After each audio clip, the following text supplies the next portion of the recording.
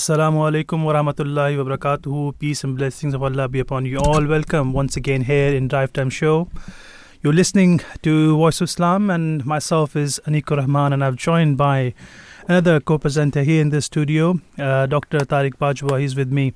Assalamu alaikum, peace be upon you.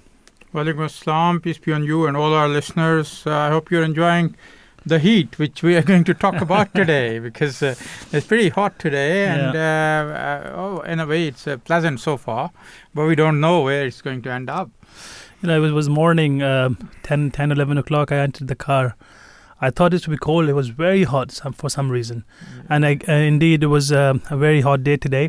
And we'll be discussing a very important topic, which, you know, Dr. Tariq Bajwa just mentioned. We'll be discussing heat waves. Is this normal? Or is a new normal? And we will be discussing in depth, and we'll be having some guests who will be speaking on this particular topic. This is what kind of climate change we are facing and what are the reasons behind it. You know, over the past few years, we have witnessed an alarming increase in the frequency, intensity and duration of heat waves impacting, you know, communities on a global scale. And heat waves are extreme weather events characterized by extended periods of abnormally high temperatures compared to the local historical average. And these heat waves are, you know, becoming more frequent and intense due to anthropogenic climate change caused by human activities, primarily the burning of fossil fuels and deforestation. This July 2023 saw extreme heat waves in several parts of northern, hemisphere, including the southwest of US and Mexico, southern Europe and China. UN scientists, said in July 2023 is virtually certain to be hottest month ever recorded on the planet, with some expert believes July was the hottest in the last 120 years. Something different is happening on the surface of Earth. So the temperature exceeded 25 Celsius on the 16th of July in Death Valley in the US, as well as the northwest China. And Europe, the hottest day in, Catalonia was recorded, and highest ever records of daily minimum temperature were broken in the other parts of Spain. I've been myself there. Normally it's hot anyway, but if it's, as a minimum temperature was broken, definitely must have been a lot more hotter than before. During July 23, wildfire promoted the evacuation of hundreds of residents and tourists from three Greek islands, Rhodes, Evia and Corfu. Fires also caused several dozen casualties in Algeria. In the U.S., parts of Nevada, Colorado and New Mexico tied their all-time high. Parts of Arizona, Cayman Island, highest ever nighttime temperature is Phoenix, Arizona, which also had its record for longest time without, failing below 32 Celsius. So hot and dry conditions were also behind an early and intense wildfire season in Canada, where more than 120,000 people were forced to flee their homes. Imam Aneeq, we have our first guest today. She's a Professor Kristie L, and she is a honorary Doctor, Umea University Professor, Center for Health and the Global Environment, Change, University of Washington. We welcome her to our show today. Welcome, Professor Kristie. Good afternoon.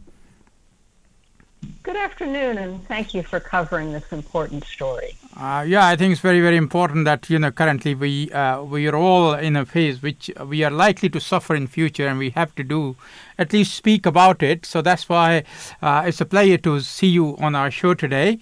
As a scientist and practitioner, what do you believe is the most critical message for policymakers and the general public regarding the urgency of addressing heat waves and climate change?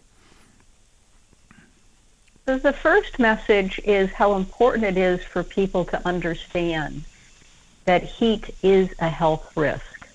Mm-hmm. We all have experienced warmer temperatures, but the very extreme temperatures that are being experienced right now can be deadly. And nearly all of those deaths are preventable. There's lots of actions that individuals, families, communities can take to protect people today. And into a warmer future, we need to both be very intentional about investments in heat wave early warning systems, into heat action plans, and into reducing our greenhouse gas emissions.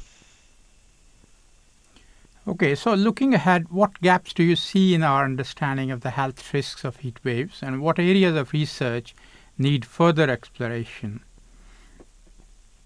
There's a broad understanding of people who are at particular risk. We know that adults over the age of 65, people who have chronic medical conditions, diabetes, for example, outdoor workers, pregnant women, there's a long list of groups that are particular risk.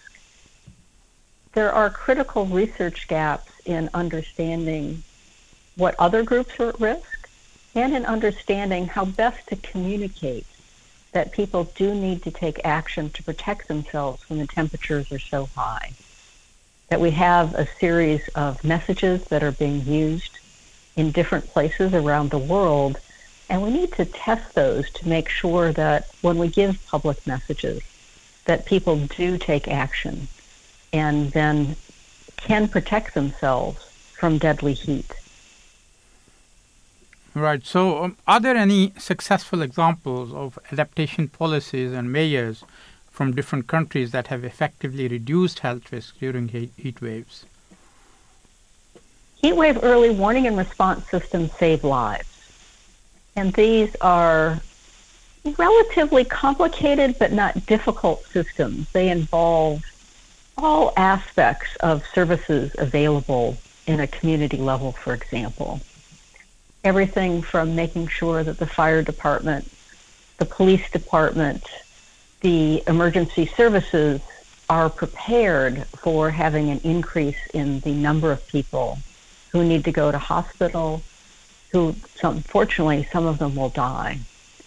We also need to have on board people who take care of elderly citizens, whether they be in some kind of facility, whether it goes to people's houses. You get the idea that there's lots of ways that the cities can organize around heat to make sure that people understand what needs to be done and have the motivation to take action and have access to the resources that they need. If they need to go to a cooling shelter, for example, how do they get there? Are there free buses? Are there ways that people can get to cooling shelters? And so looking at how these can work together to be most effective. In the United States, we have several cities now that have named heat officers.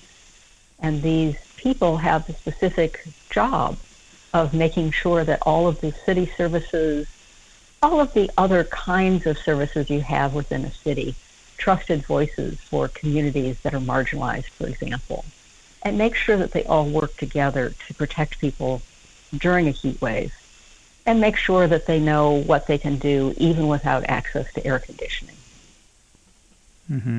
Of course, those countries who have the resources and they can manage in such conditions. But what about the countries where, they are already living like on the borderline and they don't have that many resources? What would be your suggestion, or what would be your generally advice to the individuals and communities on protecting themselves during heat waves, and how can we foster resilience in the face of this growing challenge? There are lots of actions that individuals and communities can take in low-resource settings. You don't need air conditioning. People, if you have access to an electric fan, sitting in front of a fan and spraying a bit of water on your skin as that water evaporates really cools down your body temperature. Using ice packs around your neck, putting your feet in cool water. There's lots of ways that people can cool down and make sure that they keep their body temperature within a normal range. There is a very nice infographic about this on the Lancet website. There were 2 papers on heat and health. So if you look for Lancet Heat and Health, when you get to the landing page partway down on the right, you can see these infographics explaining how to keep cool. And those infographics are available at the moment in English, Spanish, and Hindi, and hopefully will be translated into other languages as well so that they can be accessible in low resource settings. Right, that's great. Yeah, of course. I mean, it's, there are many things which can be done, and the first and the foremost is, making people aware of these heat waves, and that they have the basic knowledge that this is something which is serious, and they have to take it serious. Thank you very much for joining us on Radio Voice of Islam today, Professor Kristie. Thank you very much, and have a nice evening. Thank you so much. So that was Professor Kristie L. She is a professor at the Center for Health and the Global Environment, University of Washington.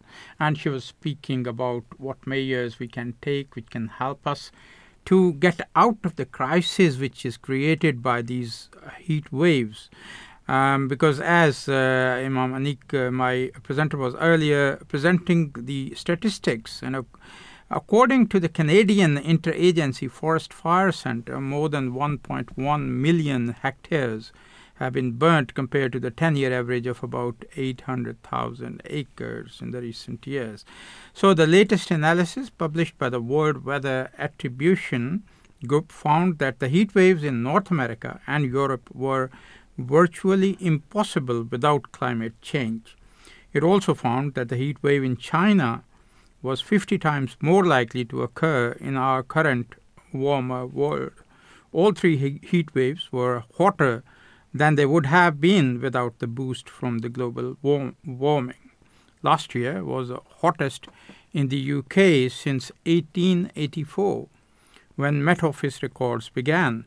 It was also the hottest on the Central England temperature record that stretches back to 1659.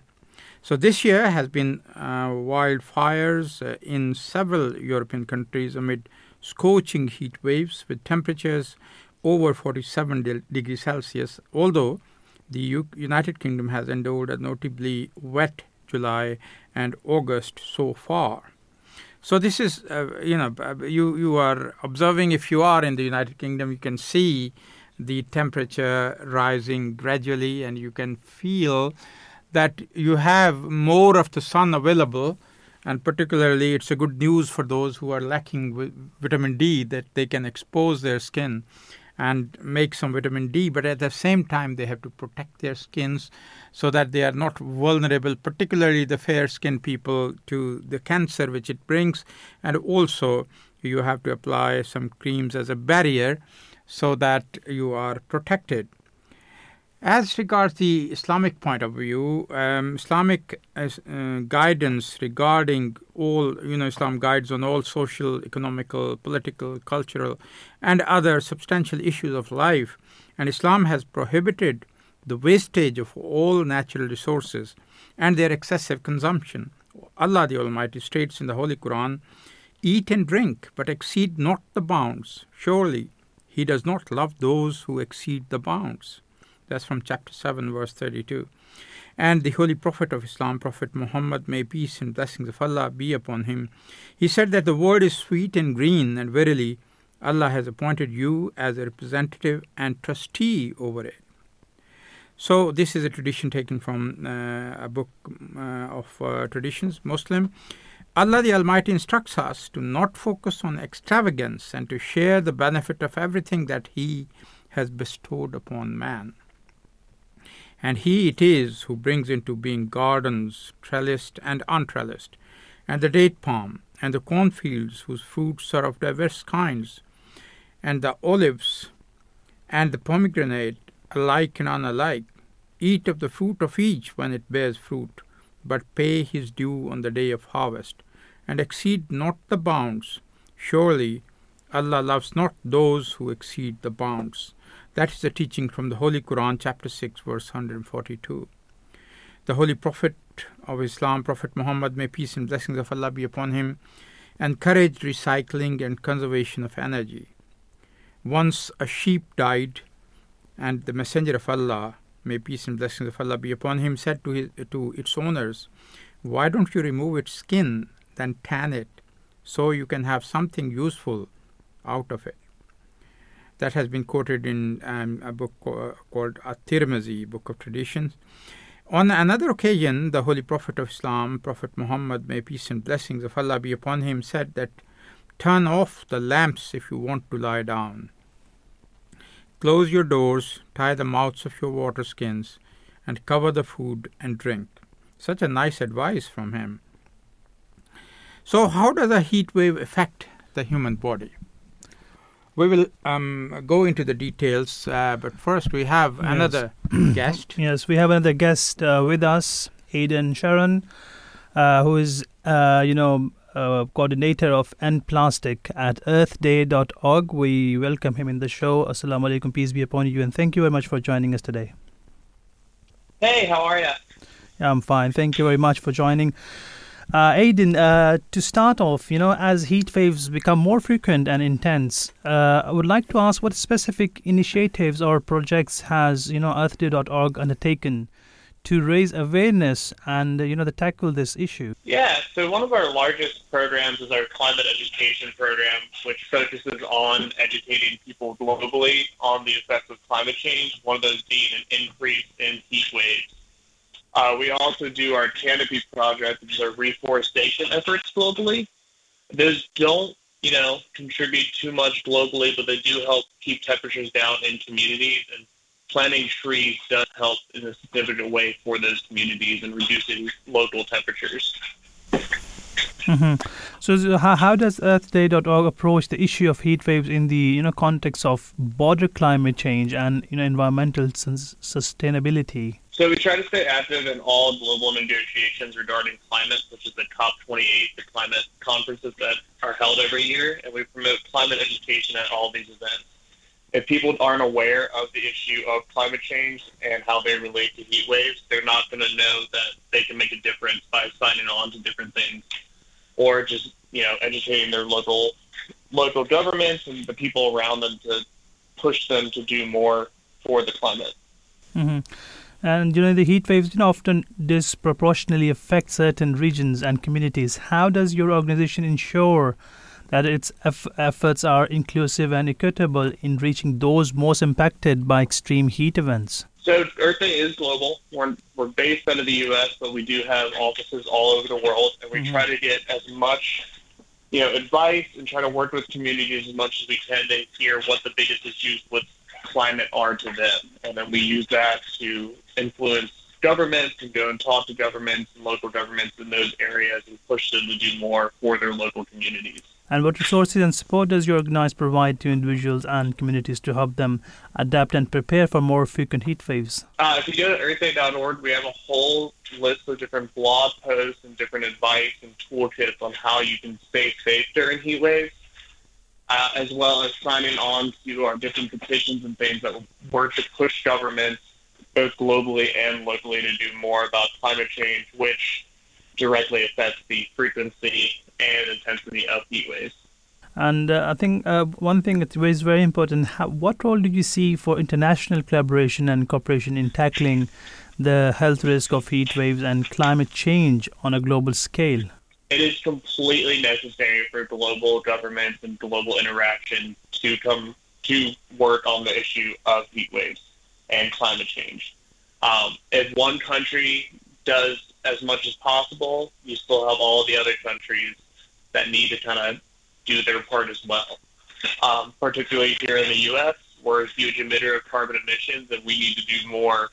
So we need to work with other countries on our legislation as well as curbing our emissions. Mm-hmm. Yeah, thank you very much, Aidan, for joining us today and giving us insight and the awareness of earthday.org. Hopefully, the work you've been doing.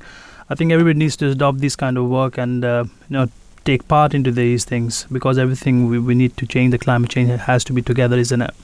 Not only one company or a person can do it. Everybody needs, all the government needs to work together to bring a positive climate change. And thank you for joining us today. It was a pleasure speaking with you. Thank you so much for having me on. Yeah, thank you very much. So that was Aidan Charron. He's Anaplastics coordinator at earthday.org, and he was speaking about what sort of policies can help us during this particular heat waves which we are going to come across. So how does a heat wave affect the human body? Talking about the physiology of the body, the systems, how they work, and how the heat wave affects them.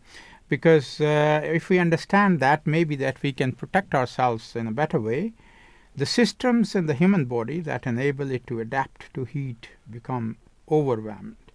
When a person is exposed to heat for a very long time, the first thing that shuts down is the ability to sweat. Sweat is one of the phenomena, one of the protective mechanisms through which a body can get rid of excessive heat. So that's why, in a hot weather, you note that you are sweating excessively. So this is a protective mechanism. Some people don't like that they are sweating excessively, but this is how your body temperature, your thermal regulation takes place in your body as a human being. So once a person stops perspiring, the body becomes very hot. In fact, if you stop sweating, that's the one sign of dehydration. And that is one sign that you are entering a danger zone, because the fluid in your body has been diminished to the extent that you are not able to perspire. And once you become dry, and then the body starts becoming even hotter, and eventually that begins to affect the brain, and that's when people begin to get confused, and they can lose their consciousness even at a later stage. So the confusion is one sign of dehydration as well. So just if you offer water, simple water, and if the electrolytes, when you are sweating, your electrolytes are also lost. And when the electrolytes are lost, you can add some salt, some sugar in the fluid which are offered to these people who come with either a heat stroke or any sort of dehydration symptoms of the heat, excessive, when they're exposed to excessive heat. This can help. And as the body temperature increases very rapidly, the central nervous system and the circulatory system, they are also impacted. And in places where there have been prolonged heat exposure, definitely is the number of hours, or the number of is the time duration, how long you have been exposed to heat also matters a lot. So there's probably a broad impact on many organ systems if you are exposed for a longish period. So if you are out in a very short period and then come back, then you do not suffer from that many illnesses or ailments or suffering from the various systems of the body. But if it is a constant exposure, of course you are very likely to suffer from that. So this is what is the impact of the heat waves when you have that. Also, when you are suffering from these type of phenomena, there are certain things and certain from which you can find out that you have suffered from a heat stroke. Like you get a heat rash, you get muscle cramps, your body temperature can increase rapidly and can go to very, very high levels where, and if you have very high temperature, you have a risk of getting fits or when your body starts shaking rapidly, and then so some people they are very confused what to do at that particular time. So the cramping of muscles, of course, is a late sign. Heat waves are amongst the deadliest natural hazards, with thousands of people dying from heat-related causes each year. However, the full impact of a heat wave is rarely known until weeks or months afterwards. Once death certificates are collected or scientists can analyze excess deaths, many places they lack good record keeping of heat-related deaths, and therefore currently available global mortality figures are likely to be an underestimate. So in line with what has been expected from past climate projection and IPCC reports, these events are not rare anymore today. North America, Europe, and China, and we are talking about these developed countries, they have experienced heat waves increasingly frequently over the last years as a result of warming caused by human activities. Hence, the current heat waves are not rare in today's climate. With an event like the currently expected approximately once every 15 years in the US-Mexico region, once every 10 years in Southern Europe, and once in 5 years of China.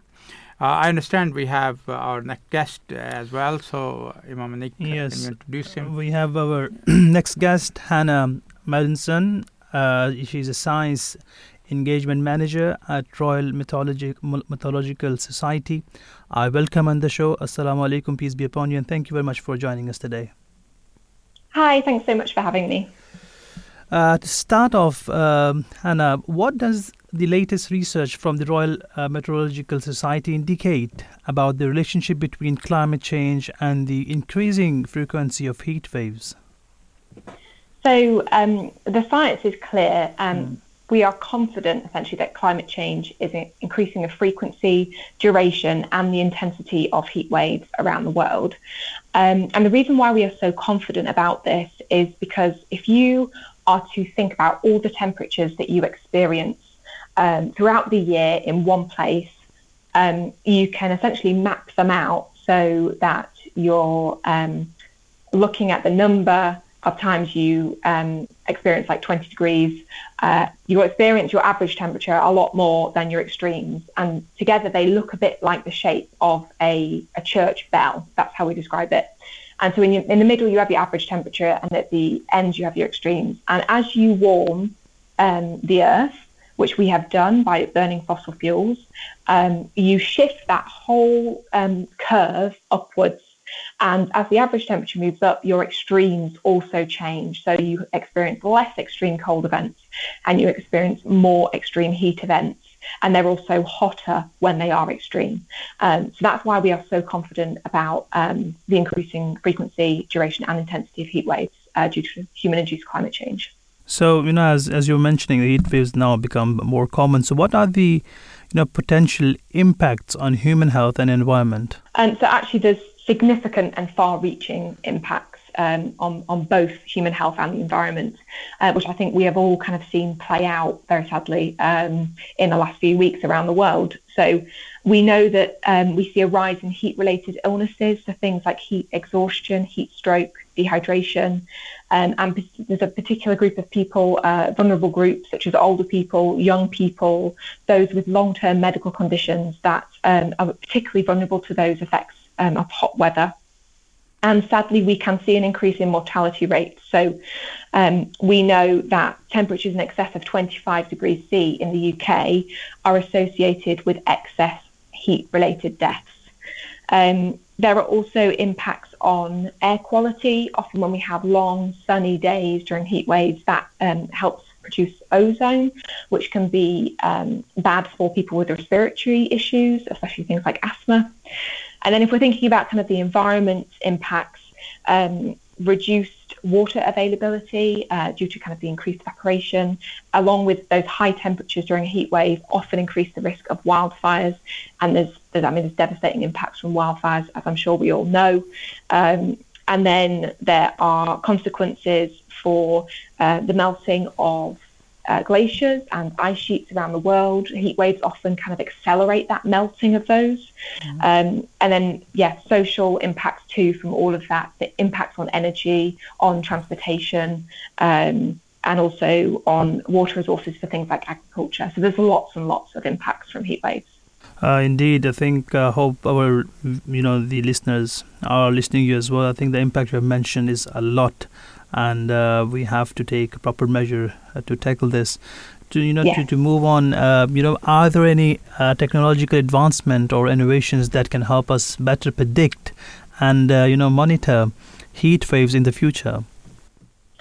Yeah, so scientists, we are continually researching and improving the advanced weather models that we use to predict heat waves. And those models are being fed by observations from around the world, like satellites, radars, weather stations. Again, we're investing in those all the time. But I think the most exciting thing really at the moment that's ongoing that could help us better predict heat waves is the use of machine learning and AI. So that is currently being used in research to kind of look back at historical heat wave data and see if there are any patterns in there that we can identify that will then help us predict future heat waves. Amazing, I think. To moving on to another question I have, the difference between heat wave and prolonged period of hot weather, how do they affect our understanding of climate trends, and what is the difference between both of them? Yeah, so there's a subtle difference between the two. So a heat wave is essentially a period of excessively hot weather. So the temperatures that you experience during a heat wave are extreme. And it's important to say that the definition of a heat wave is different for every country. So every country will kind of specify their own sort of conditions.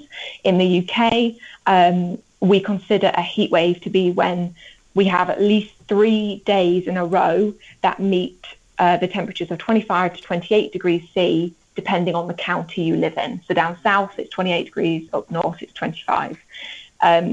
So yeah, heat wave is extreme temperatures, whereas a prolonged period of hot weather is essentially a longer duration of warmer temperatures, so warmer than average, but they're not that extreme temperature, so they're not hitting that kind of threshold to be considered a heat wave.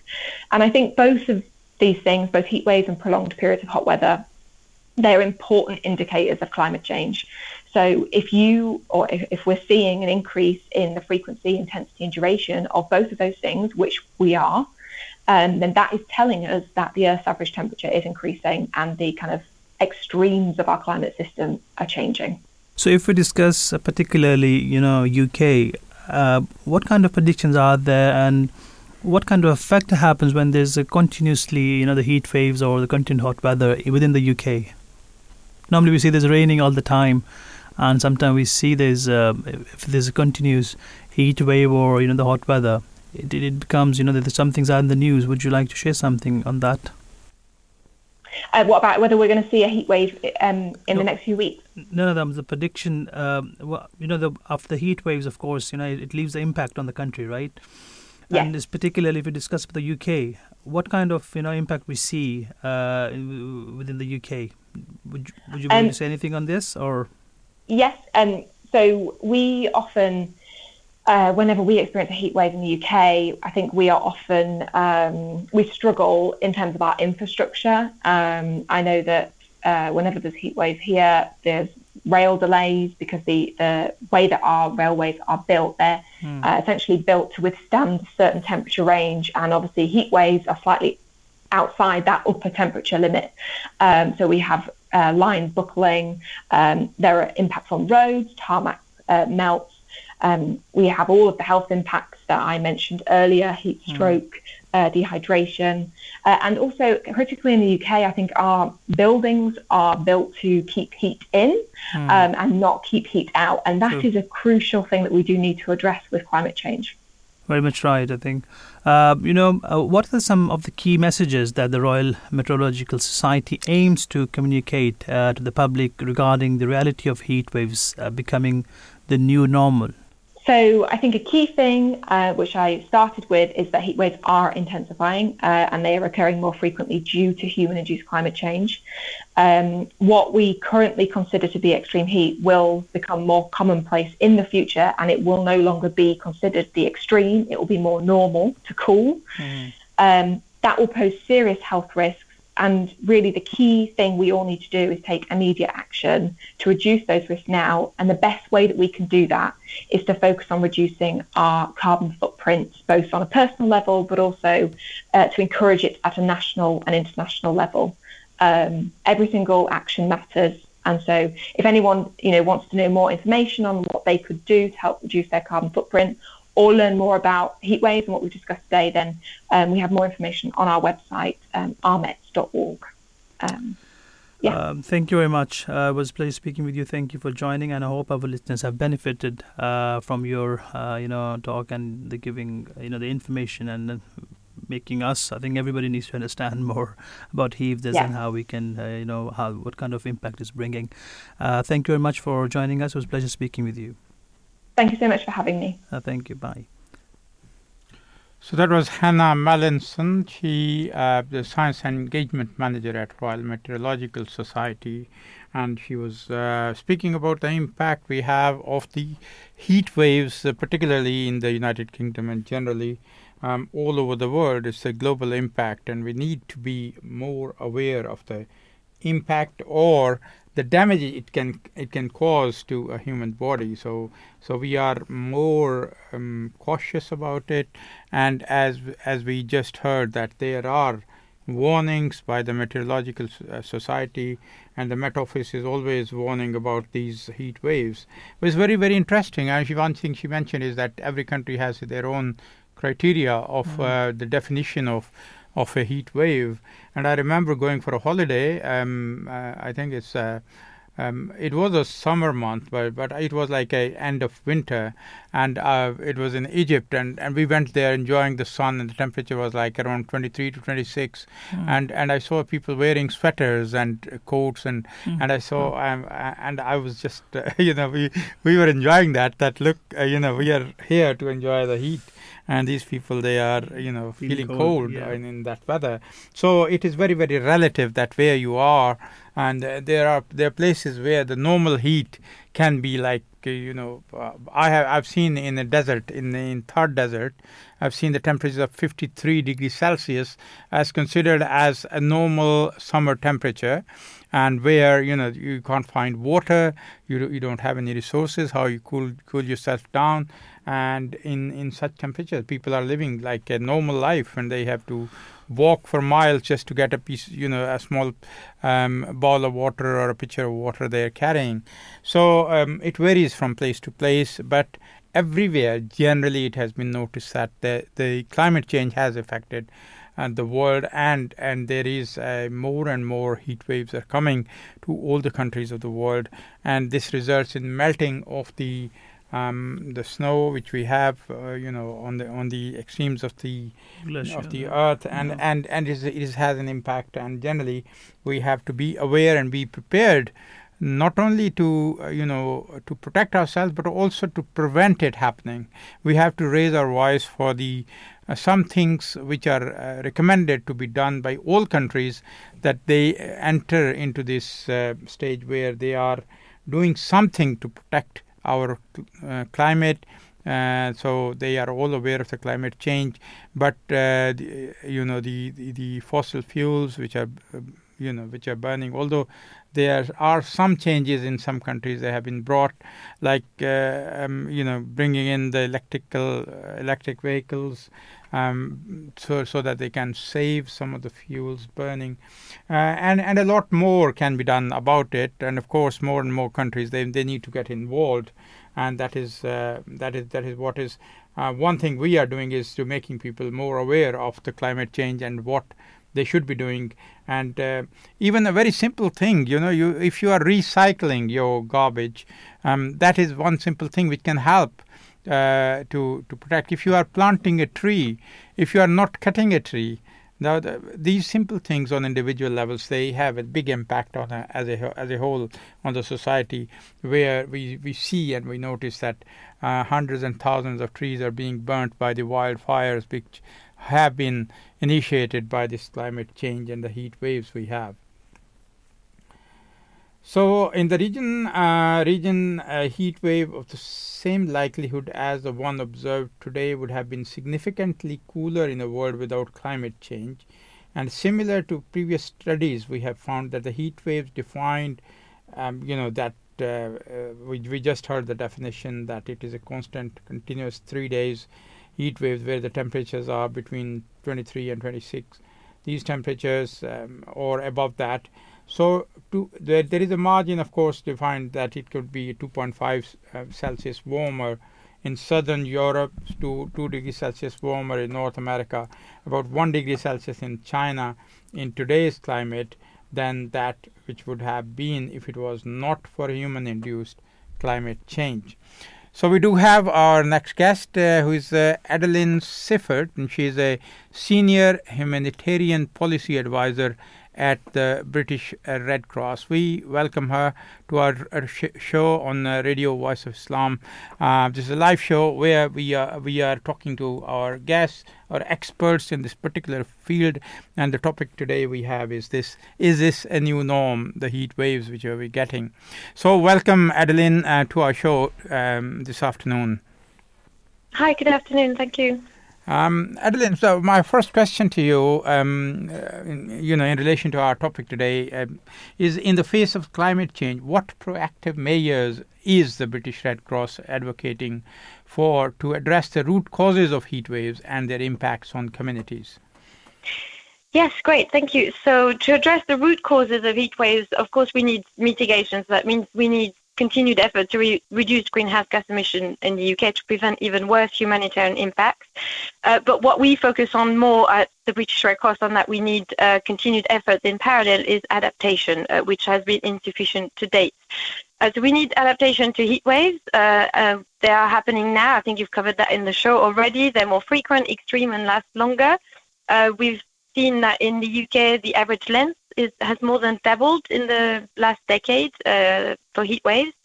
We focus on the most vulnerable people and communities in our work, and specifically on how heat waves impact them.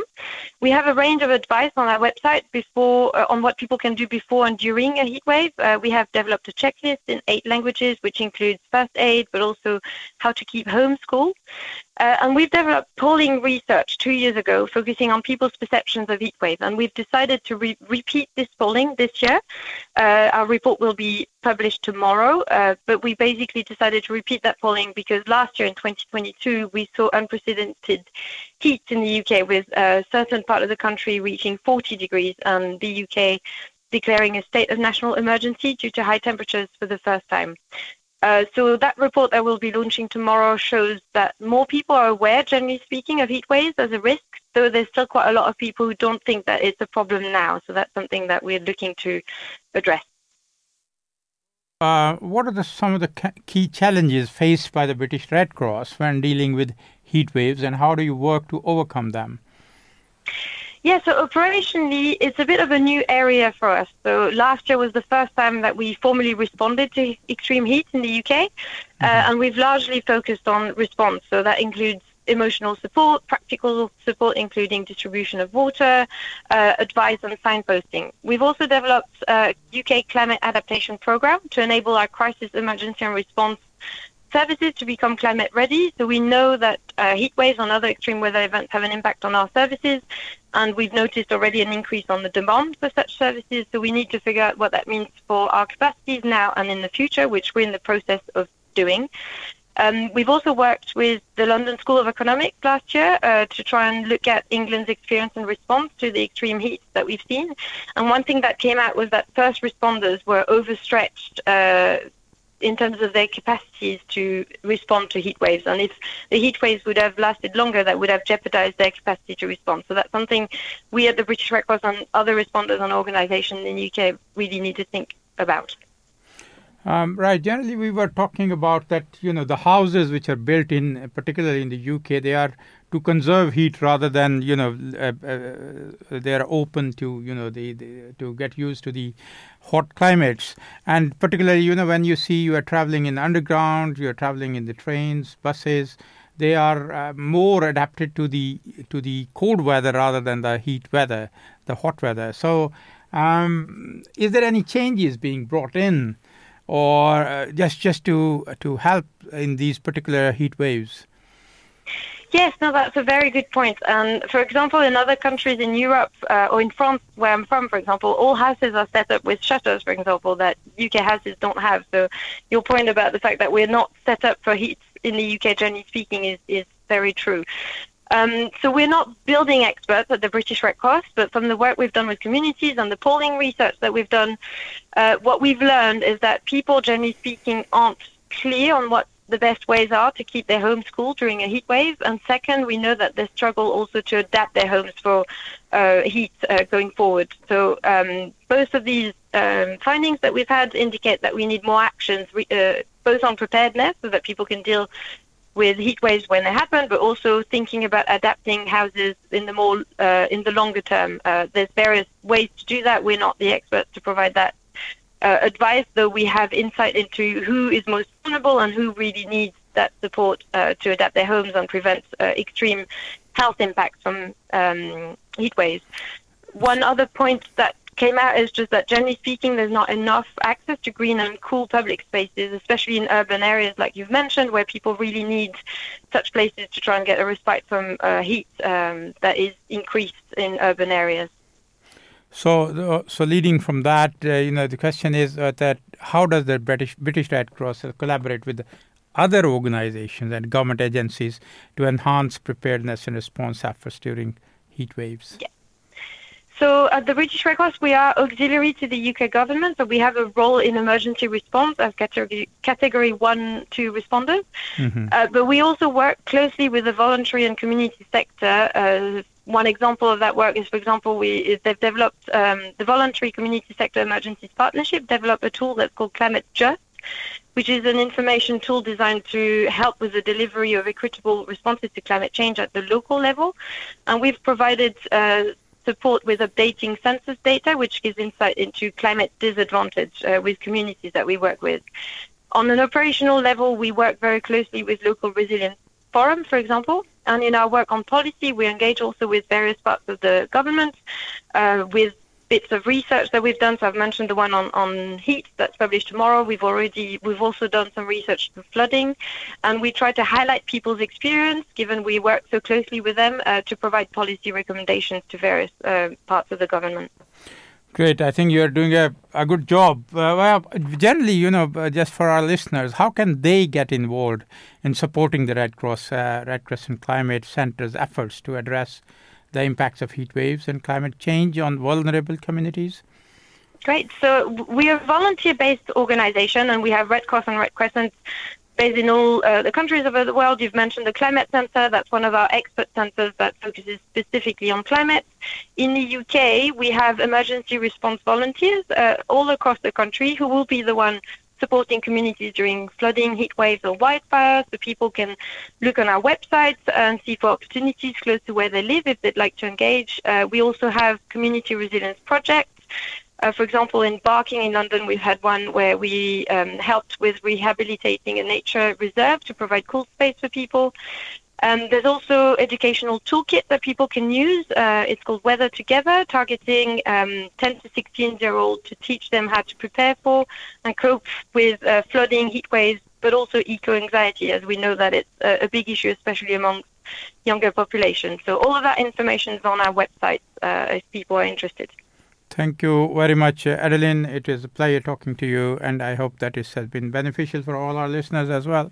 Thank you for joining us, and have a nice evening. Thank you.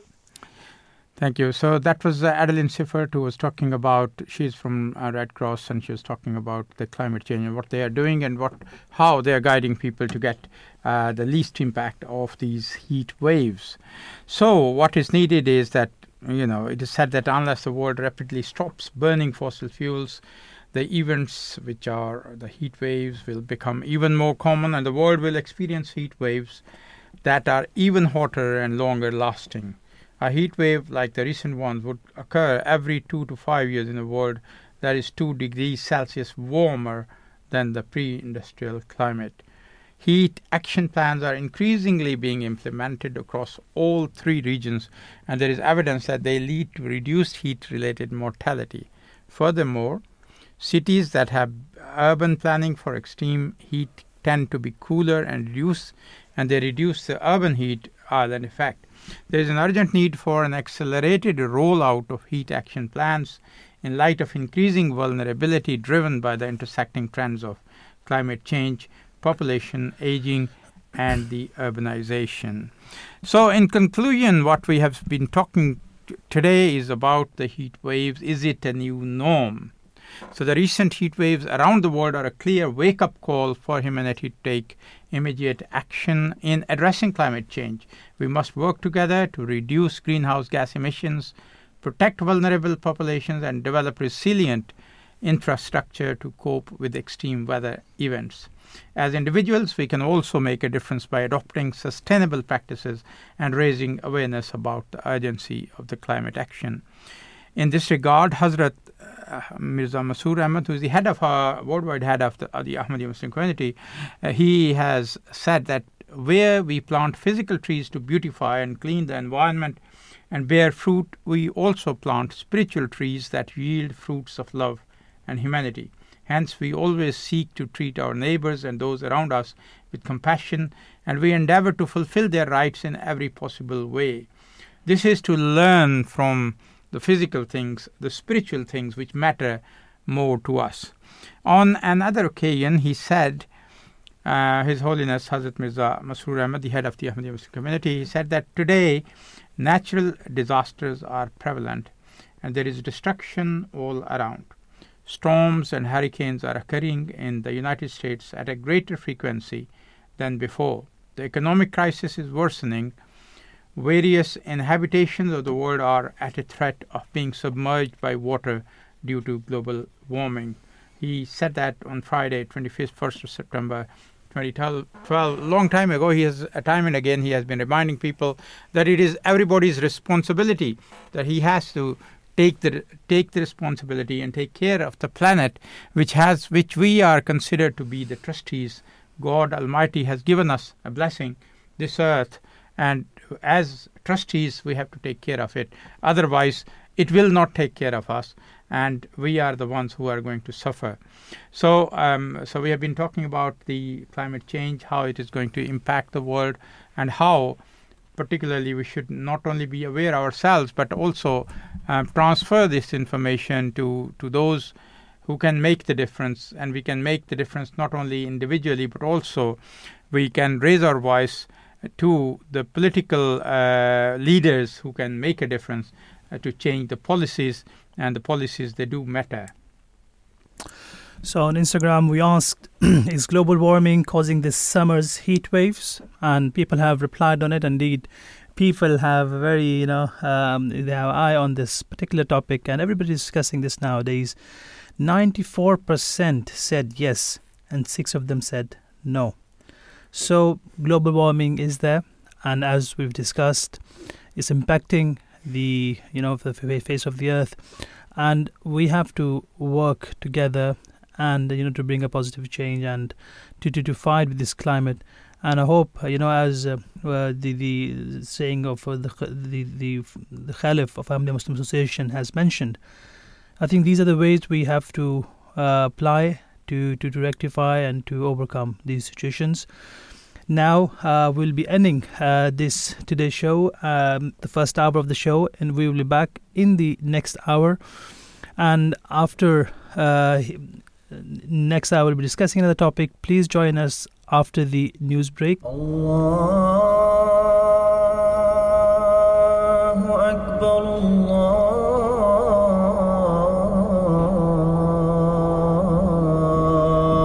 Allahu Akbar,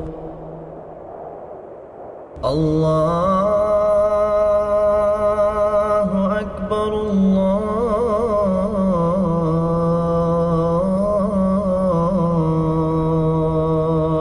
Akbar. Ashhadu an la ilaha illallah.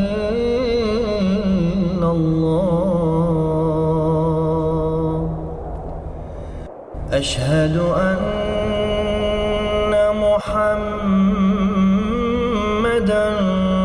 Rasulullah.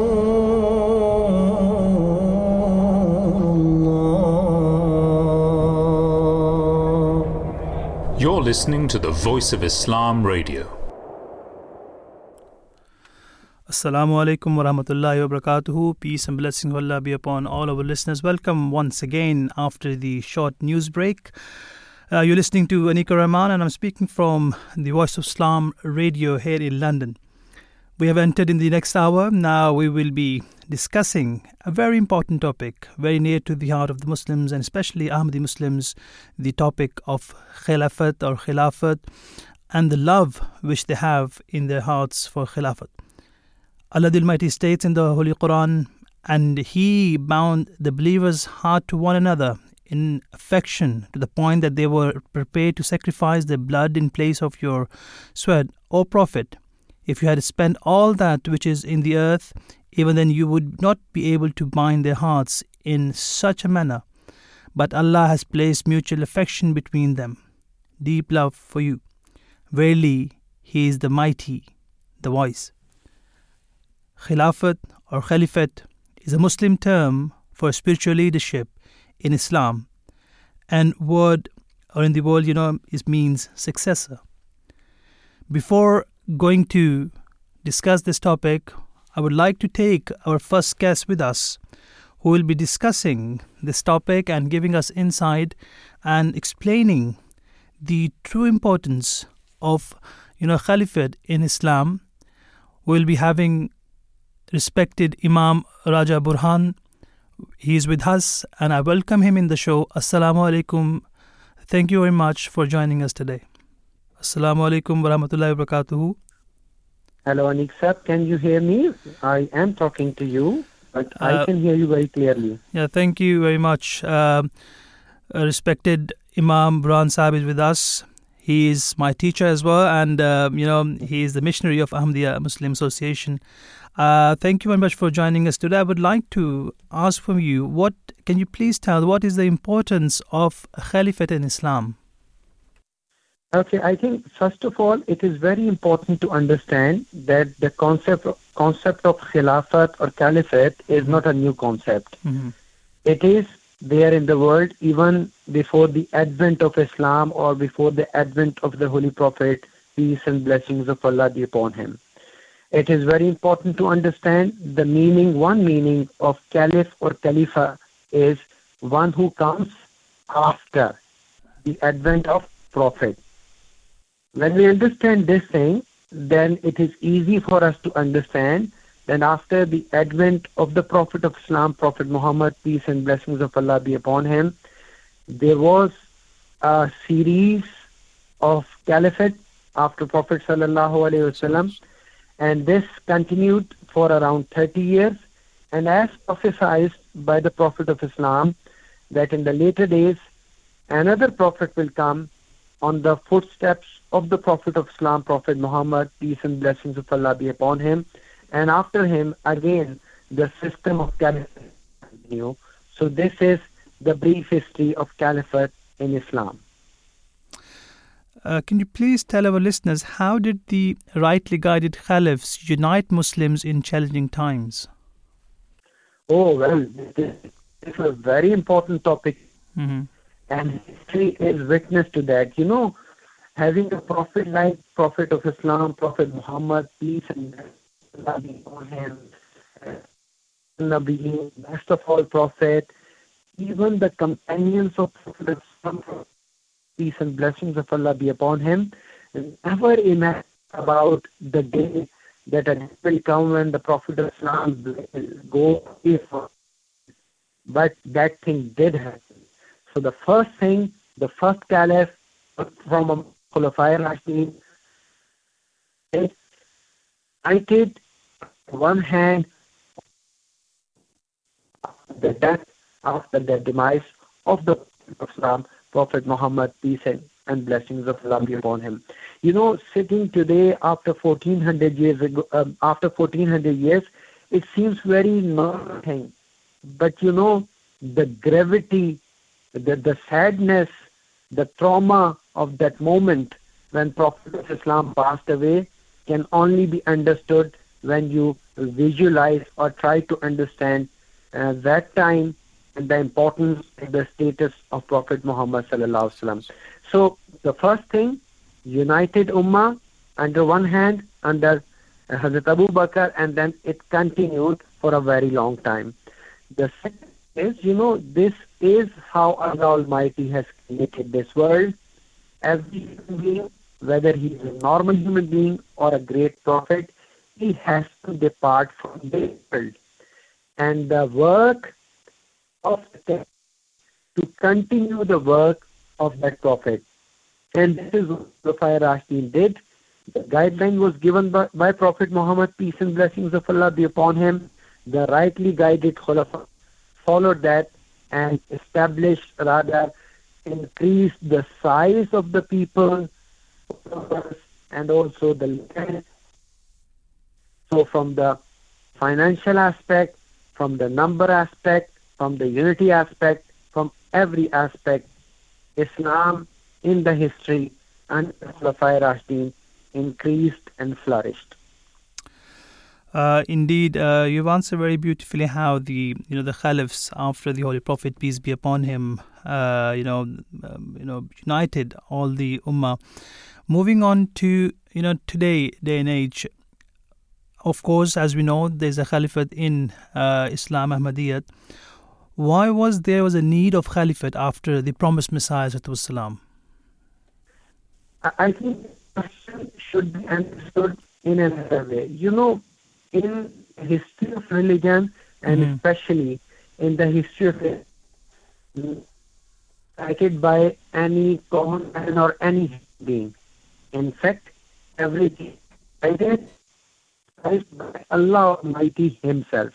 So the first point to remember is the Prophet of Islam, peace and blessings of Allah be upon him, himself prophesied that when the promise already will be the a son of Muhammad, peace and blessings of Allah upon him. Again, according to the nature of this world, also go away from this world as a human being. And after that, a system of tafsir continue. And after that, he didn't say anything. And our understanding is that this system will continue till the last day of this world. So, point you want to understand is, it was something which was prophesied 1400 years ago. And the second is very important to understand is, look at the condition of the world. Look at the people of the world. Whether they agree or disagree. But is it the right guidance? And this is the only institution of Islam in Ahmadiyya Muslim community which is guiding not only Ahmad, but the whole humanity towards one creator, the words. So whether somebody agrees or doesn't agree with the importance of Khilafat Ahmadiyya, everything are right guidance.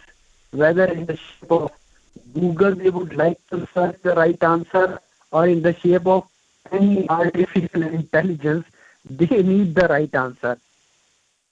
Khilafat Ahmadiyya has that right answer. Very much true. Imam Raja Burhan Sahib, what is the relationship between a Khalif and its community members? It is a relationship like a father to son, like a father. It is a relationship both like a father to son. It is a relationship of trust. It is a relationship of love. It is a relationship which gives you satisfaction.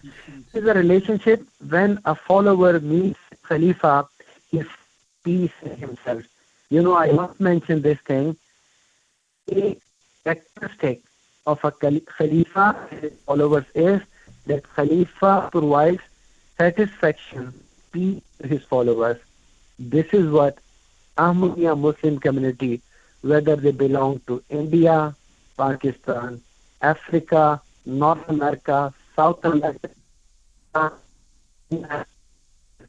every Ahmadi, whenever he sees Khalifa, he meets Khalifa, he always finds that satisfaction. And our recent Jalsa Salana, which happened only around 10 years ago, it was another witness, this thing which I am right now stating in front of you. So the relationship of Khalifa and his people cannot be simply described in simple words. It has to be felt, it has to be seen, and those who are feeling that, they are witness to that. Very much true. At the end, is the Ahmadiyya Muslim Caliphate is the answer to the struggles of Muslim Ummah today? Answer is yes. If they follow the Khalifa Ahmadiyya Muslim community. So the answer is yes with an if. You need to follow the instructions, commandments. You need to follow the way shown to you there. If we are not following that, then of course those kind of solutions which we are looking for our problems all around the world.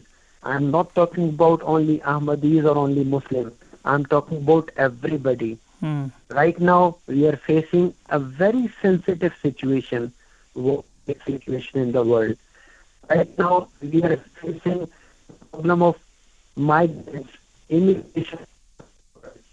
Right now, we are facing the problem of shortage of food. All these problems are there. And the Caliph of Ahmadiyya Muslim community, off and on, he is giving us guidance regarding all matters. But the matter of fact is, and the need of the time is, we follow his instructions. Otherwise, his personality, his instructions, his commandments will be of no use of us. So the gist of this conversation is, the guidance, we have to follow the guidance.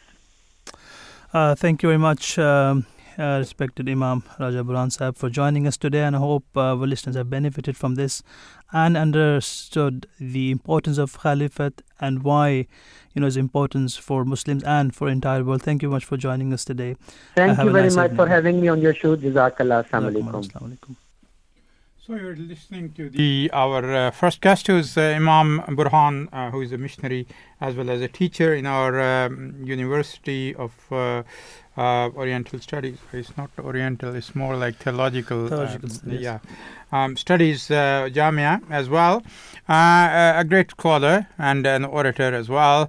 And he was speaking about the Caliphate, how important it is, and how it can bind together not only those who follow the promised Messiah, the Imam of the time, who was prophesied to come in the latter days, and after him, the Caliphate started again in the same footsteps, following the footsteps of the Caliphate at the time of the Holy Prophet Muhammad, may peace and blessings of Allah be upon him. And as he mentioned very rightly, that there is a close association and the binding of those who follow and the one who is being followed, and that is the Imam. And the Imam is the one who loves the people who are his followers, who take an oath of allegiance at his hand, and they have a binding of love with each other. The Khalifa, he prays for them, he worries for them, and there are so many examples. And I would just like to mention Hazrat Khalifatul Masih III, Hazrat Mirza Nasir Ahmad, may Allah have mercy on him. He once explained how the binding of the hearts was a reality manifested in the shape of Ahmadiyyat. In 1967, while he was in Denmark, a Christian priest asked him what his status was in the Jamaat Ahmadiyya. And Huzur, His Holiness, he replied by saying that his question was incorrect. He mentioned that the Imam of the Jamaat and the Jamaat itself are two names of the one and the same thing. The Khalifa of the time and the Jamaat itself both unify to become one entity. That is why it is the task of the Khilafat to strive to alleviate the pain and suffering of the Jamaat. Indeed, there is absolutely nothing as pure and sincere as the love that exists between Ahmadis and their Khalifa. It is a type of love that transcends tribal, ethnic, national, and political boundaries. It is a love that is in many respects no less than a miracle of God.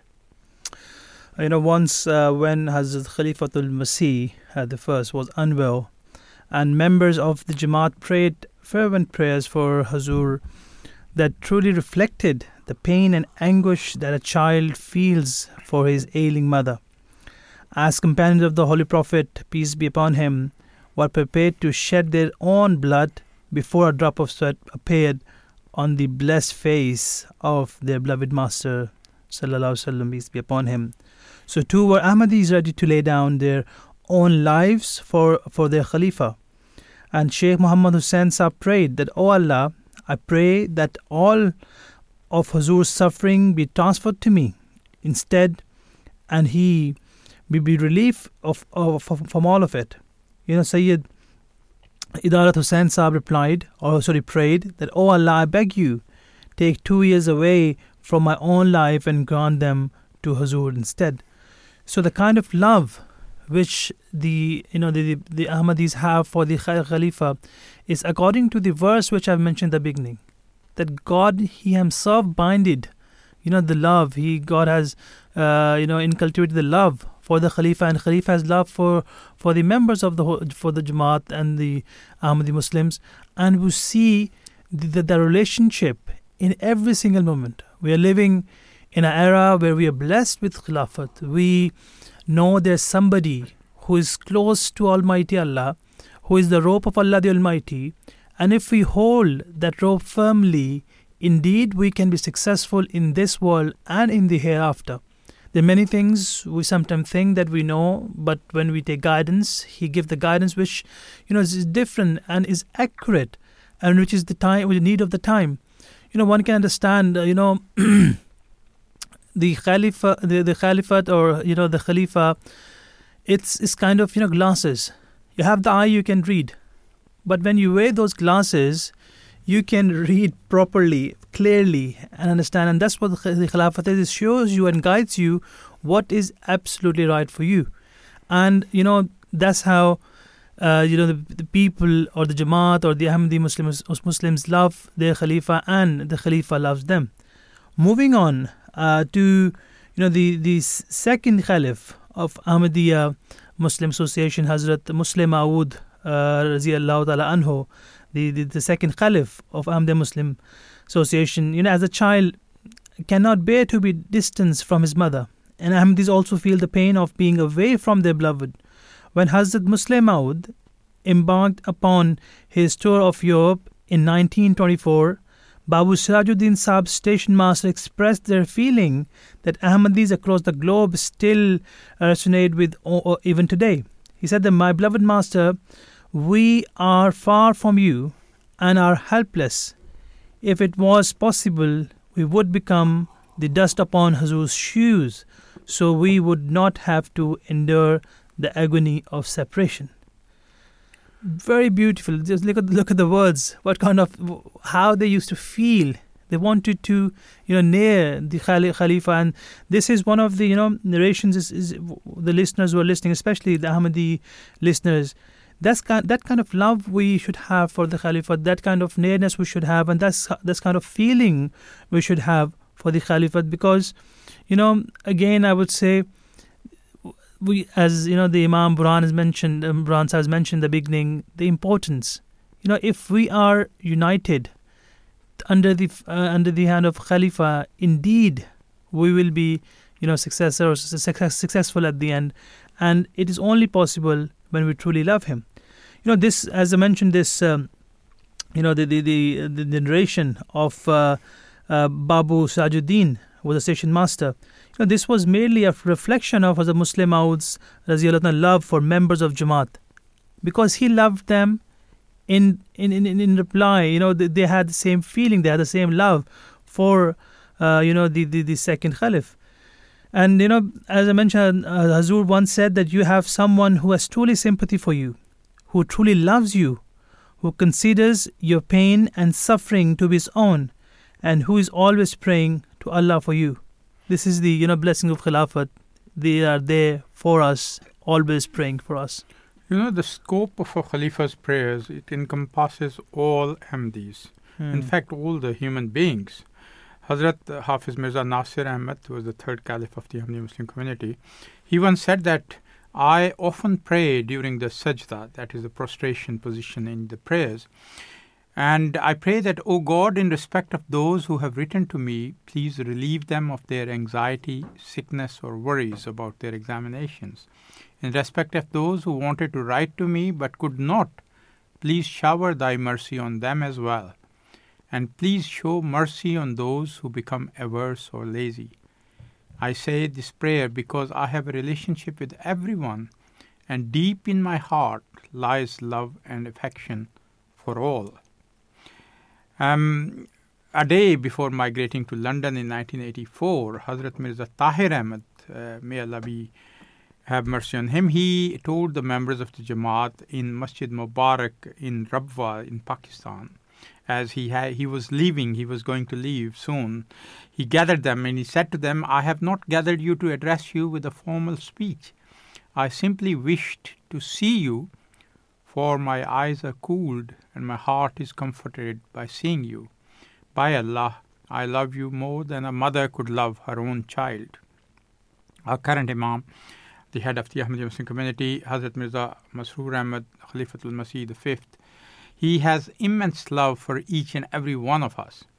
In the Friday sermon of 6 June 2014, His Holiness said, "Before sleeping at night, there is no country in the world that I do not visit in my imagination, and no Ahmadi for whom I do not pray while sleeping and whilst awake." One need only glance at the diaries of Abid Khan Sahib, who is a press secretary, to get a glimpse of the mutual love and affection shared between Ahmadis and His Holiness the Caliph.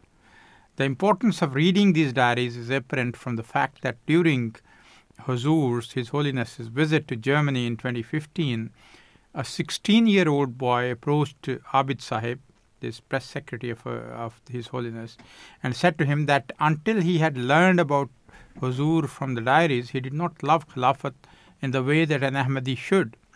But having read them, he had seen just how much Huzur loved the Jamaat and why we needed the Khilafat. So there are so many examples, rather countless examples of mutual love to be discovered in these diaries that refreshes and revitalizes one's love for Khilafat. The family of Shuhada, the martyrs who received personal phone calls from His Holiness giving them comfort in a way only a Khalifa could. Children of the martyrs telling how they received Eid, that is a present on Eid occasions, personally from His Holiness every year. His Holiness also personally looking after guests and visitors.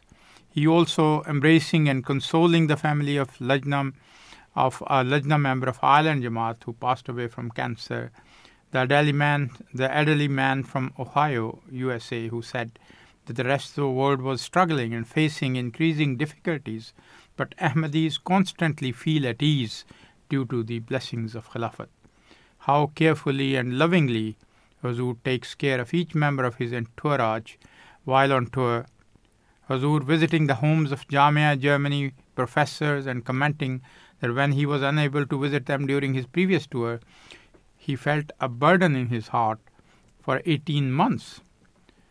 Huzur, His Holiness, his many expressions of humility that bring tears to the eyes. Journalists who were amazed and touched by the devotion of Ahmadis to Khilafat. Huzur, on whom may Allah be his helper, he continuing to carry out his duties despite being in pain and discomfort, opting to rest in the car during a journey, and the list goes on and on and on. This love that both the Ahmadis and beloved Huzur expresses for each other are visible to everyone. Indeed, I think there's no doubt, and especially if we see, the Caliph and the day he spent, I sometimes think that how is it possible for a person to do or spend a day like this, waking up in the morning, offering tahajjud, prayer, and, remembering God Almighty and praying for all Ahmadis and for the Jamaat and the difficulties Jamaat is facing, and for, spreading the message of Islam to the corners of the world, and then, offering prayers, the Fajr prayers especially, and then the work starts, and receiving thousands of letters from in different parts of country. People are writing their difficulties, what's going on in their life, and he's applying to all of those. And there are meetings happening with the in charge of different countries, and then there's a prayers continues. Then he's meeting the members of Jamaat every single day, and the whole day is packed with so many things, And, one thing I sometimes think myself, and it's something, encourages me as well, that, I've never seen him that he did not come for prayers even though he was ill. Very rarely, but I think I can't really imagine or can't really, think of any day where I did not see him or he's not leading the prayer because he was ill. That's how the Holy Prophet, peace be upon him, used to do. Even though he was, he was very ill and he was, very near to the demise, even then he went to mosque to offer prayer. And that's what I see from, the example or the Hazur Aqdas, the head of Ahmadi Muslim Association, the Caliph, that he comes to lead prayer. And he is busy every single day. There's no day which he can take off. A continuous work for, 2 decades. And still doing it at the age of, 75. And even though it's a lot of burden, but God has given him ability to take all the burden, and he's keep going. And indeed, it's all kind of strength comes from God Almighty. And he is our role model, the way he, sacrificing his day and night, spending day and night for us, to spread this message to the corners of the world. And the way he meets in the evening, even though he's tiring the day, then he's smiling all the time. And he is the role model. He is the man of God we have within us. And we have to, have a living relationship with him. We have to write him. We should, seek, if we need any help in any regard, we should seek help of him. And, he guides on every single step people who ask him. And there's so many things we see in our daily life. We are struggling. We are facing so many difficulties. How to live our life. We are not regular in prayers, and how to be near to God Almighty. These all are the things which we can write to him and seek guidance. And to be near to God Almighty is important. And I think it's very fundamental that we should have a love of Khalifatul Masih, the Khalifa of the time, within our heart, because he is the man of God. And if, the man of God, we are not near to him, indeed we cannot be near to God Almighty, because he is the source who guides us and who shows the way and path towards Allah the Almighty. So it's important to follow, the man of God we have within us, and, be near to him, keep writing to him, pray for him as he prays for us, and we should have same love and, care for him as he cares for us. So now we're going to go to one of the documentary explaining the Khilafat further, and then what is Khilafat, and then we'll be back after that and we will discuss and continue the show. Please listen to this documentary and we'll join back after that.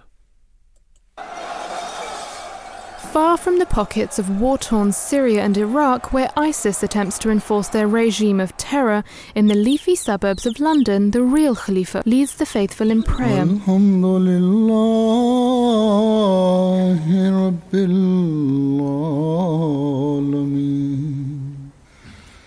His melodious voice reminds his followers that in a world of chaos and turmoil, there is peace and hope to be found in the true teachings of Islam.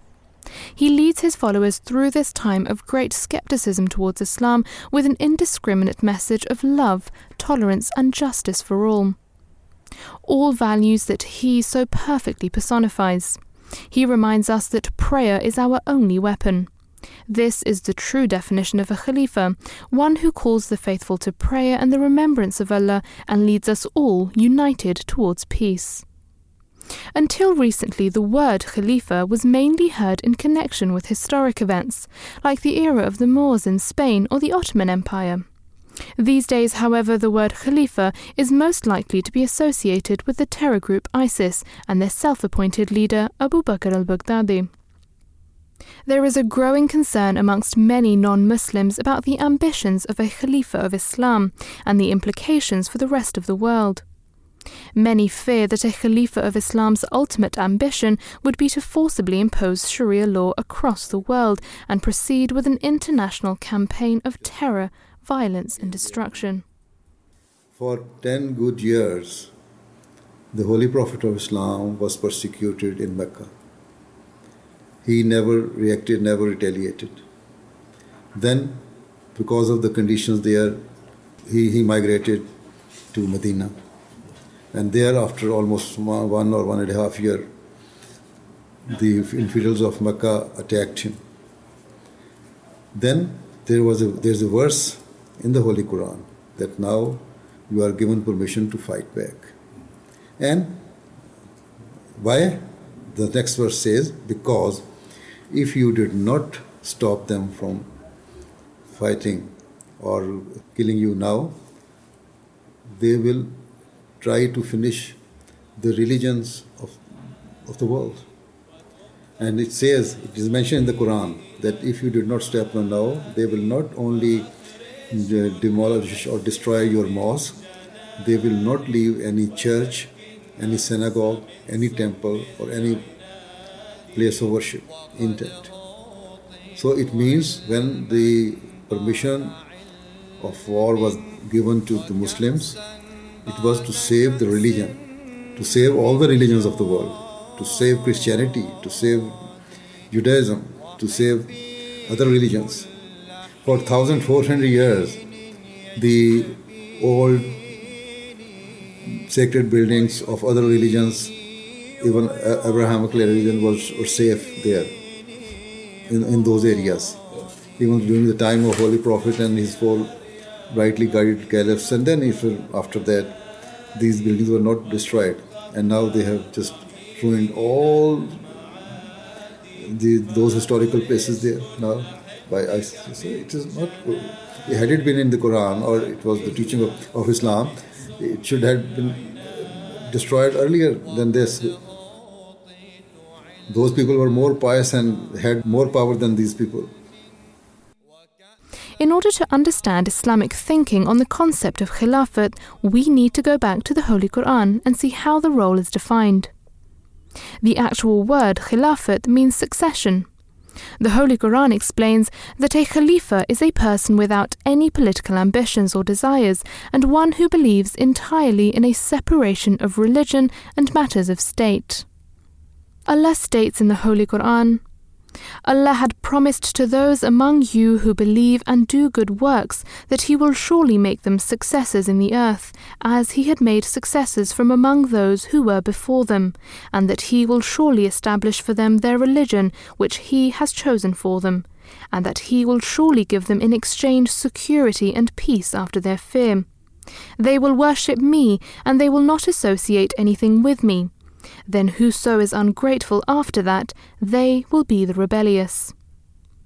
This verse also makes abundantly clear that it is Allah alone who appoints a Khalifa. The community of followers of a Prophet of Allah continues to nurture its faith and practices under the blessings of the institution of Khilafat for as long as Allah wishes. So how did Khilafat in Islam start? To understand this, we need to go back to the period following the death of the Holy Prophet Muhammad, peace and blessings be upon him. Hazrat Abu Bakr was appointed as his first successor and Khalifa. His Khilafat lasted only a little over 2 years and successfully maintained unity amongst the early Muslims after the passing of the Prophet. After him, the Prophet's second successor, Hazrat Umar, was appointed as the second Khalifa. He was able to establish an effective system of Islamic administration and governance. The Prophet's third successor, Hazrat Usman, oversaw the reproduction and propagation of the Holy Quran throughout the Muslim state. During his Khilafat, Hazrat Usman spent much of his personal wealth for furthering the cause of Islam. Hazrat Ali was the fourth appointed Khalifa, who sought to establish peace after Hazrat Usman's assassination. These first 4 successors of the Holy Prophet Muhammad, peace and blessings be upon him, are known as the guided Khilafat. It was the Holy Prophet Muhammad, peace and blessings be upon him, himself who had foretold what would happen in regards to successorship. He states that prophethood shall remain among you as long as Allah shall will. He will bring about its end and follow it with Khilafat on the precepts of prophethood for as long as He shall will, and then bring about its end. A tyrannical monarchy will then follow and will remain as long as Allah shall will, and then come to an end. There will follow thereafter monarchical despotism to last as long as Allah shall will, and then come to an end upon His decree. There will then emerge Khilafat on precept of prophethood. The people think that all what is happening in the world today, just restlessness, extremism, fights, this and that, is all happening because of Muslims or Islam, whereas it is not true.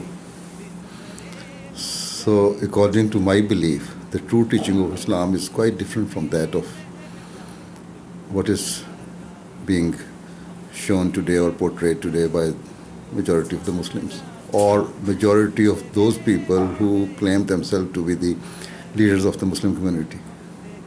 But when I reflect on this, my faith rather increases. Why? Because it was foretold by the Prophet of Islam, sallallahu alaihi wasallam, that the time would come when his ummah, his people, Muslims will go astray. They will leave the true teaching of Islam. And at that time, the reformer of the age will come, and whom he entitled Mahdi, the guided one, and the Messiah, as the Messiah came 1,400 years after Moses. And he will reform and revive the true Islam. So we believe that that person has come and that prophecy has been fulfilled, even without even having seen other signs. This is the big sign you are seeing today, that how the Muslim community is behaving. In 1889, an extraordinary claim was made by Mirza Ghulam Ahmad of Qadian, India, the founder of the Ahmadiyya Muslim community. He claimed to be the promised Messiah and Mahdi, and he claimed to be the metaphorical second coming of Jesus of Nazareth, and the divine guide whose advent was foretold by the Prophet of Islam, Muhammad, peace and blessings be upon him. Thus, in 1889, the seed of the prophesied renaissance of Islam was sown by the promised Messiah, who, before his passing in 1908, established a system of Khilafat. He explained that this Khilafat was a divine institution, whereby the community was to be cared for by an appointed individual. After his death, the first Khalifa of Ahmadiyyat was appointed, Hazrat Nuruddin. Hazrat Khalifa had such a high stature that nobody could propose any other name for Khilafat. Today, this successorship of the promised Messiah, the institution of Khilafat Ahmadiyya, is in its 108th year. The Ahmadiyya Muslim community is currently being led by its fifth Khalifa, Mirza Masroor Ahmad, who was born on the 15th of September 1950 in Rabwa, Pakistan. In 1977, a 27-year-old Mirza Masroor Ahmad completed his master's degree in agricultural economics in Faisalabad, Pakistan, and formally dedicated his life to the service of Islam. From 1977 to 1985, Mirza Masroor Ahmad served in Ghana, engaged in social, educational and agricultural development projects. He is accredited with successfully growing wheat on Ghanaian soil for the first time in the nation's history. Upon returning to Pakistan in 1985, the following 18 years of Mirza Masroor Ahmad's life was spent serving in various senior administrative posts within the Ahmadiyya Muslim community. He served as chief executive of the community in Pakistan from 1977 until the evening of the 22nd of April 2003, when his life was changed forever.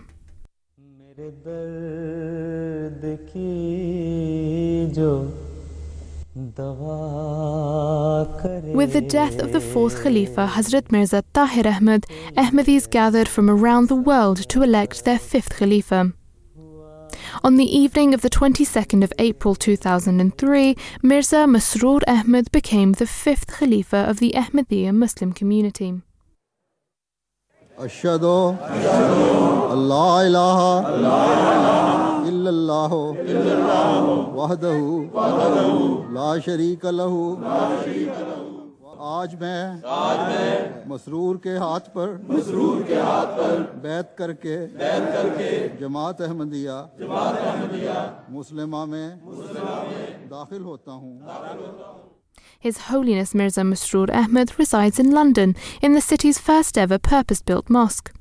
His followers number in the tens of millions, spread across more than 200 countries, making him the leader of the largest single group of Muslims in the world who follow one Imam. Since being elected Khalifa, he has tirelessly led a worldwide mission to uphold the true values of Islam and unite humanity. He has also had to guide the community through a time of great global skepticism and animosity towards Islam. So, tolerance. Islam teaches tolerance. Ahmadis are not preaching anything other than what is given in the Holy Quran.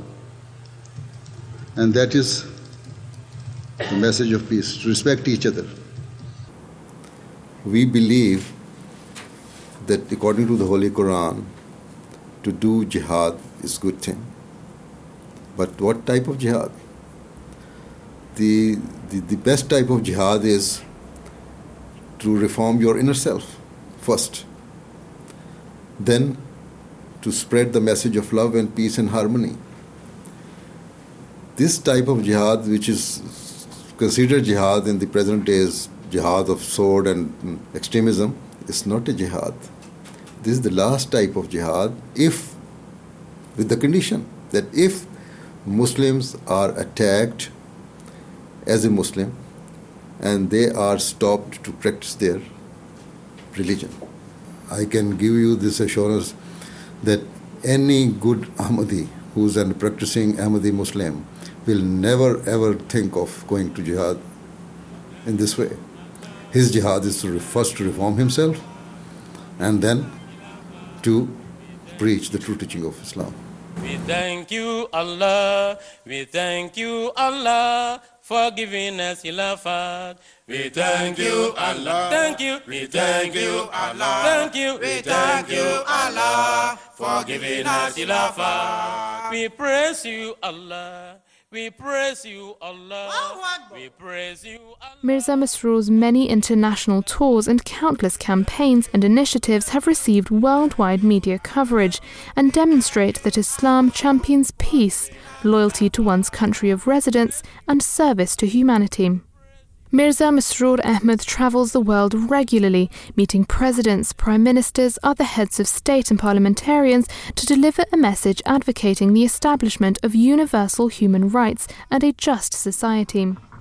To remove the doubts and the hatred of each other, all the religions should sit together and just tell the beauties of their religion instead of accusing and blaming each other. If these interfaith dialogues are done in this way, then it is useful for creating the peace in the world. In 2012, both the United States Congress and the European Parliament benefited directly from His Holiness's message of peace, justice and unity. On the 27th of June 2012, Hazrat Mirza Masroor Ahmad was welcomed to Capitol Hill in Washington, D.C., where he delivered a keynote address entitled The Path to Peace, Just Relations Between Nations, to an audience filled with more than 30 members of the United States Congress. In conjunction with his historic event, a bipartisan resolution was introduced in the House of Representatives in honour of His Holiness's visit. Addressing the congressman and other esteemed guests, His Holiness stated, What does Islam say in relation to international relations that are based on justice and so a means of establishing peace? The Holy Quran, God Almighty has made it clear that whilst our nationalities or ethnic backgrounds act as a means of identity, they do not entitle or validate any form of superiority of any kind. The Quran thus makes clear that all people are born equal. Furthermore, in final sermon ever delivered by the Holy Prophet Muhammad sallallahu alaihi wasallam, peace and blessing of Allah be upon him, he instructed all Muslims to always remember that an Arab is not superior to a non-Arab, and nor is a non-Arab superior to an Arab. And he taught that a white person is not superior to a black person, and nor is a black person superior to a white person. Thus, it is clear teaching of Islam that the people of all nationalities and all races are equal. It is also made clear that all people should be granted equal rights without any discrimination or prejudice. This is the key and golden principle that lays the foundation for harmony between different groups and nations and for the establishment of peace. On the 4th December 2012, His Holiness delivered another historic keynote address, this time at the European Parliament in Brussels, to a packed audience of more than 350 guests representing 30 countries, including the President of the European Parliament. During his 35-minute address, His Holiness called on the European Union to preserve its unity and called for equality and justice in international relations. For countries to advance in science or to excel in other fields of expertise requires them to cooperate and help each other. We should always remember that the people of the world, whether they are from Africa, Europe, Asia, or anywhere else, have been given great intellectual capabilities by Allah the Almighty. If all parties utilize their God-given faculties to the best of their abilities for the betterment of mankind, then we will find that the world will become a heaven of peace. However, if the developed nations try to suppress the growth and progress of the less developed or developing nations and do not give opportunities to the fertile and bright minds of those nations, then no doubt anxiety will spread and the ensuing restlessness will ruin international peace and security. Let it be clear that I am not speaking in support or favor of any particular individual country. What I wish to say is that all forms of cruelty, wherever they exist, must be eradicated and stopped. On the 11th of February 2014, His Holiness delivered the keynote address at the Conference of World Religions held at the Guildhall in London. During his address, His Holiness outlined Islam's commitment to promoting mutual understanding, tolerance and respect based on the teachings of the Holy Quran and the life of the Holy Prophet Muhammad, peace and blessings be upon him. He's a very peaceful man and he makes people feel very comfortable and at ease. His approach is perfect. It's very peaceful, it's very loving. He's a very serene person. When you're with him, you feel this peace. And I think when people meet him and he talks about his message, that we will understand that communities that are different, and we have many communities in London where I'm from that are very different, that they can be together and that they have much to learn from each other and share. Mirza Masroor Ahmad has also travelled globally to promote and facilitate service to humanity. His Holiness takes a particular interest in alleviating the suffering of developing nations by helping to improve their agriculture and facilitating access to food, clean water and electricity. He oversees the work of the International Association of Ahmadi Architects and an organisation briefed with leading various humanitarian and development projects in remote areas of the world. The scope and expertise of this organisation has grown at a rapid rate under his leadership. Likewise, His Holiness supports the work of Humanity First, an international non-profit disaster relief and development charity, and other such organisations. Under the leadership of Islamic Khilafat, the Ahmadiyya Muslim community has now built over 30 hospitals and over 500 schools. You believe in peace, loyalty. You want to bring that to all countries. Actually, that's a main message for you. Is it hard nowadays to bring peace to people, to explain what you're here for?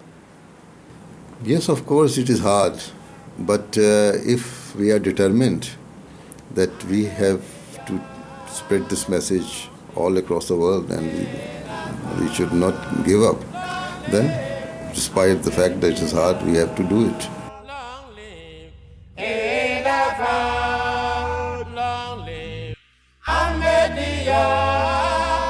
When Khilafat exists on the precepts of justice, consideration for the rights of others, and overall a deep will for peace as defined by the Holy Quran and the Prophet himself, and summarized perfectly by this community's motto of love for all, hatred for none, then Khilafat has the ability to serve as a grand force in the world.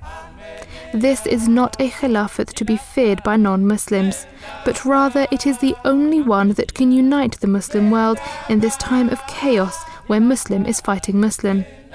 This is a Khilafat based on peace, wisdom and compassion. This is the true and only Khilafat.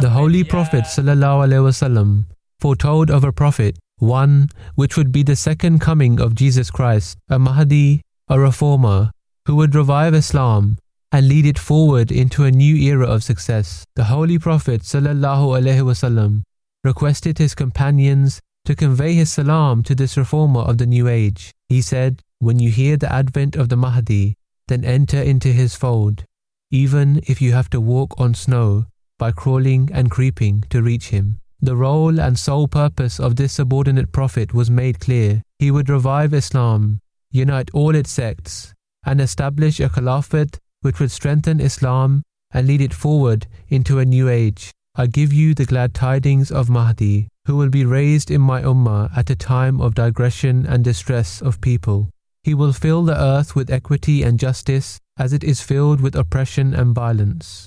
But how could this promised man recognize that he was the one? It could only be through a revelation from God, and this revelation was received by the noble and humble Hazrat Mirza Ghulam Ahmad ﷺ in 1891 in the small town of Qadian to the east of Damascus. It is now the duty of every Muslim to come forward and accomplish the appeal of the Holy Prophet ﷺ, to join in to the fold of this Prophet, Hazrat Mirza Ghulam Ahmad ﷺ, the Reformer, the Mahdi, the promised Messiah. I call to witness God Almighty, who holds my life in his hand, that compared to every other soul, he has gifted me with overwhelmingly greater ability and access to the understanding and the deeper wisdom of the Holy Quran. If any of the Maulvis who oppose me in response to my repeated invitations had attempted to outshine me in the exposition of the Holy Quran, God would have most certainly frustrated his attempts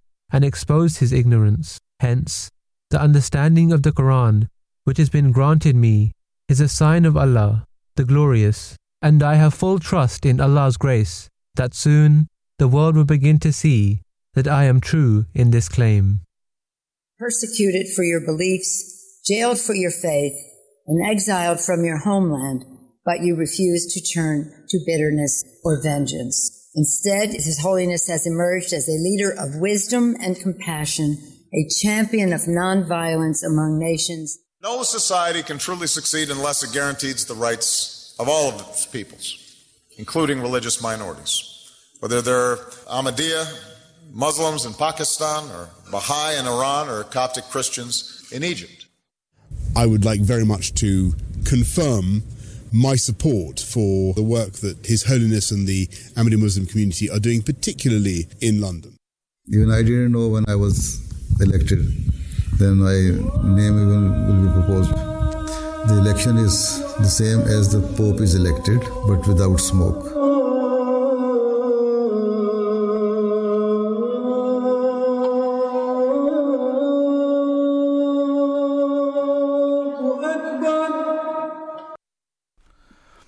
Welcome back after the you have listened the documentary, and you have heard that how the Caliphate has been chosen and how the Caliphate is working day and night, and you have truly you definitely benefited from the documentary you've heard. At the end, I would like to present a French-speaking journalist from Benin once said to Hazur, while I have been here at the Jalsa Annual Convention, that I've seen that your people love you very much. They do not worship you, but their hearts are overflowing with love for the Khalifa, and in the same way, it seems that you sincerely love each and every Ahmadi and you have personal relationship with them. In reply to this, Hazur said this is sign of truth of Ahmadiyyat, whereby there is an everlasting spiritual bond of love between the Khalifa and the Ahmadis. This connection and attachment is natural and has been implanted in the hearts of Ahmadi Muslims by Allah the Almighty. It is continuation of the two-way love that exists between the Holy Prophet of Islam and his companions. So may Allah, continue to shower the Jamaat with the blessings of Khilafat, and may He pour down the showers of His grace and mercy on the Khilafat of our beloved Imam Ayyadullah Ta'ala bin Nasr Aziz. Ameen sum Ameen. Now I would like to thank the presenter of today's show and the technical team working behind the scenes. Thank you very much, and thank you for the listeners who are listening with us or were with us today. Until next time, Assalamu alaikum wa rahmatullahi wa barakatuh.